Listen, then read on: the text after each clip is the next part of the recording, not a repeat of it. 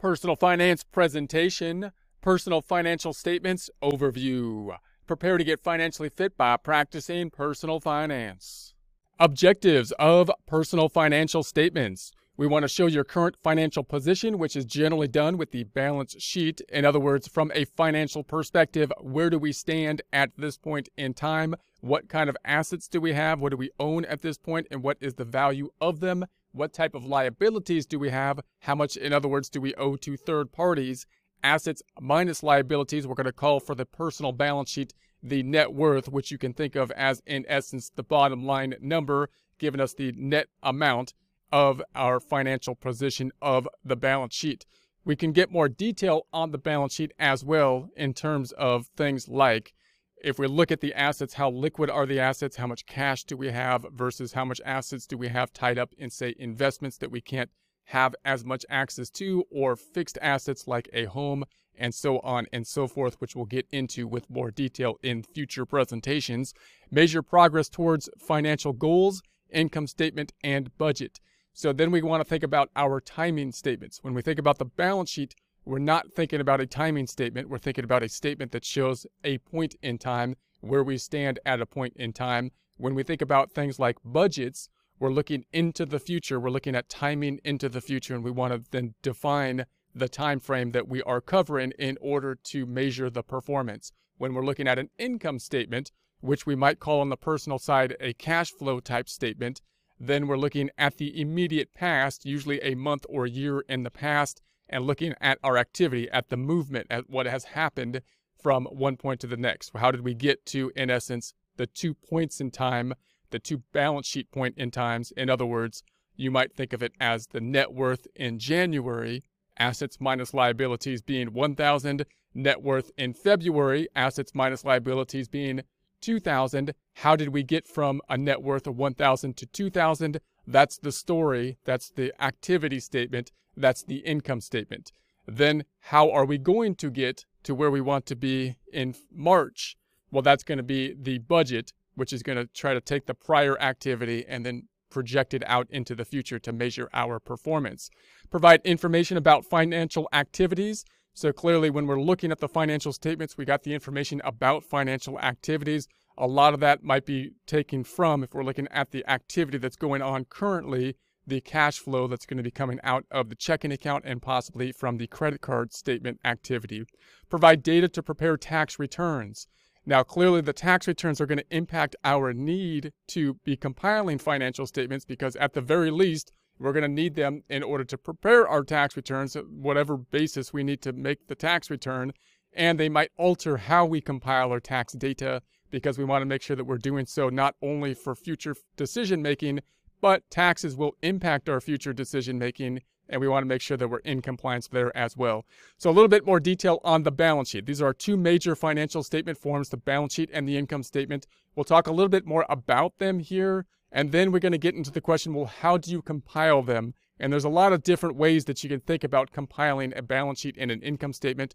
I just want to point out that these financial statements are not exactly the same as corporate financial statements, because on a corporate side, on a business side of things, it's usually more standardized. We talked a little bit about this in the past, because your goals are going to be different on the personal side than the business side possibly. So you can have different kind of categories. But also, if you're talking about publicly traded companies, they have a standardization of how they're going to format their financial statements so that they can be compared across different industries. So it almost makes it easier when you're doing that, because you just need to learn the rules and then apply the rules. So if you have generally accepted accounting principles for U.S. standards to make your financial statements, you can just look up what the rules are. You can follow the rule. On the personal side, we don't generally have those rules. We don't have because they're not public statements, we don't have a set of code saying this is exactly how you should be recording this, that, and the other thing. We don't even have exact rules on whether we should be on an accrual basis or a cash basis,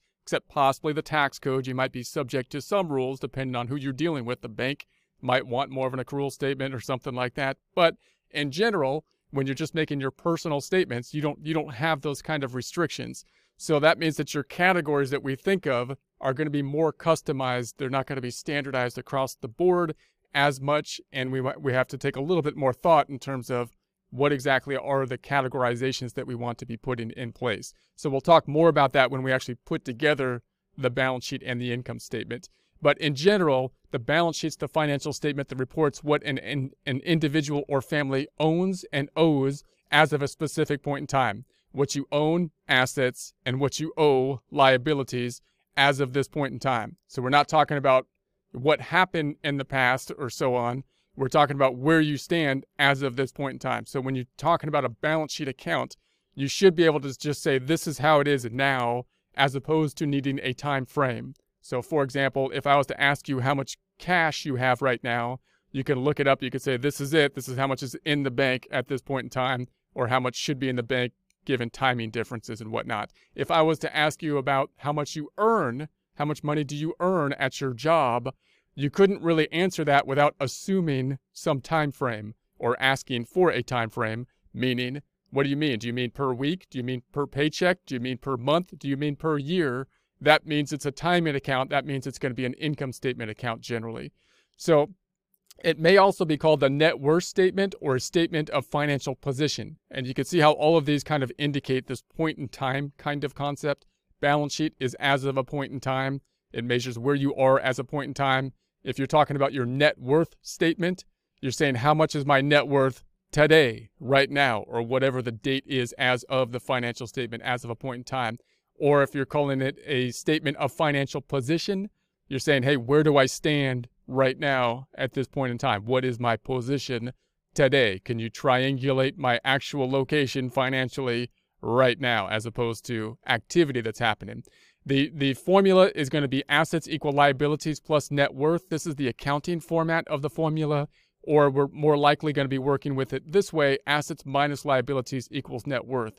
Now here we're getting a little bit into the weeds in terms of accounting, like how are you going to compile your balance sheet and income statement.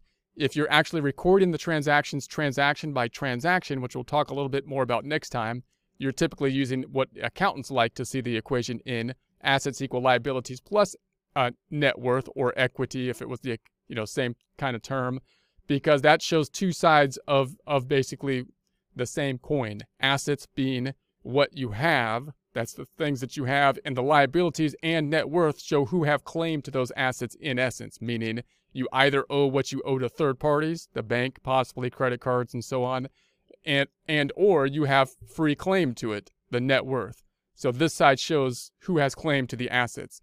It's good for balancing equation. This side over here is useful because it emphasizes the bottom line of your net worth, meaning what is my net worth at this point in time from a financial perspective? Assets minus the liabilities equals the net worth. Now realize that this net worth could, if it was a business, it would be the same thing, same accounting equation, but it's just what we're going to call this net worth category. If it was a sole proprietorship, we might call it capital account, an owner's equity account. If it's a partnership, we might call it partnership equity because it represents multiple partners' equity ownings of the assets. More than one person owns the assets, so on. If it was a corporation, we call it owner's equity. If it's a not-for-profit, we might call it net assets. All the same kind of category. It's still using the same accounting equation. You still can use the double entry accounting system if you are doing your personal finances. Don't think like, oh, it's personal finances, I can't use the double entry accounting. No, you can use the same thing. So income statement or cash flow statement. Now the income statement, this is going to be our performance statement. So the balance sheet says where we are at this point in time. The income statement says how did we get there. So if the balance sheet had a net worth of $1,000 this year and it had a net worth of 500 last time, then how did we get from 500 to the 1,000 in a month, right? The income statement is going to show us that activity of us going from point A to point B. Now, the income statement is looking at the past, usually, because we're showing the balance sheet where we are now, looking into the past, which is the income statement, showing us getting from point A to point B on a financial basis. So it reports the financial activity over time. So income statement account, unlike a balance sheet account, unlike, like, say, cash, which I can answer how much cash do I have by looking at the bank account today, any income statement account, you need a time frame to answer the question. If I was to say, how much do you spend on food, then you'd have to say, well, what do you mean? Like a day? Do you mean a year? Do you mean a month? I mean, you'd have to give me a time frame if you want to know how much I spend on food. It's not a point in time thing. So personal financial statement often use more of a cash basis. Now, this is where we get into the kind of weeds again on the accounting side of things. Do we use a cash basis or an accrual basis? A lot of times for personal financials, people will tend to go towards a cash basis because it's usually easier, number one. And two, it's going to be something that's going to be coinciding with the tax records oftentimes, which are often going to be kind of more on a cash basis. However, if you're doing accounting, we'll talk more about this next time, and you're doing the double entry accounting system, there's usually some accrual things that you'll have to take into consideration. So you'll have to deviate from a cash basis from time to time when you do like large things. Like if you purchased a home, even if you paid complete cash for it, you're gonna deviate from a cash basis because you're gonna record it as an asset, not as like an expense that you just bought, $1 million home. Even if you paid cash for it, you're not just gonna expense $1 million home, which you're going to be using for the next 30 years or something like that. That doesn't make sense. You have to apply accrual concept. So we'll talk a little bit more about that when we actually compile these. But in general, you can think of the normal activity on the income statement kind of coming from your bank account data information, the actual inflows and outflows of cash. And we can more literally define that by calling it not an income statement, which kind of implies some format of accrual basis, because that's normally what you would do on a business side, to simply calling it a cash flow statement. Just realize that on a business side, you typically have a balance sheet, an income statement on an accrual basis, and then a cash flow statement on top of it, so that you can then get the cash flow as well as the income statement on an accrual basis. All right, we'll talk more about that later. May be called personal income statement, personal cash flow statement, or personal profit and loss statement. So I'm sorry about all the confusion about these statements, but all of these report, in essence, very similar, if not exactly the same thing, right? If someone says it's a personal income statement, then you got an income statement, which is probably mostly on a cash basis, right? They probably have some accrual kind of things on it, but it's probably mostly a cash basis income statement. If they say it's a personal cash flow statement, it's pretty much the same thing because they compiled their personal income statement from the cash flow. So you can call it just like a cash flow statement if you want, because it's an income statement on a cash basis in essence. Or you might call it a personal profit and loss statement. Sometimes people like just to name it out, profit, top line, profit or loss, statement. That's what QuickBooks uses. So a lot of people call it a P&L or profit and loss statement. So then on the categories, you usually only have two categories, but again, they can be a little bit confusing in terms of what you call them. You got income minus expenses, gives you the net income. Income being the inflows, expenses being the outflows if you're on a cash basis, and the difference between the two is your net inflow, hopefully if it's a positive, or you can call your net income. So the top line might be called income, it might be called revenue, or it might be called cash inflow, to be just formal, specific on a cash basis. And then minus all the expenses, which are going to be expenses, or you might just simply call them cash outflows, which are going to categorize by category. Those will be things like rent, utilities, and whatnot. And that'll give you what would be called net income if it were an income statement term, or you might call it a net increase in cash flow or something like that if you want to use cash flow terms. In future presentations, we'll get more detailed in terms of what kind of tools we can use to put together the financial statements, and then actually get drilling down on actually putting together these financial statements. And then once you do that, you'll get a much better idea of them. Once you have these two financial statements down, then you can project out into the future, which is usually going to be more of a income statement format type of report, and that's going to be your budget projecting out into the future.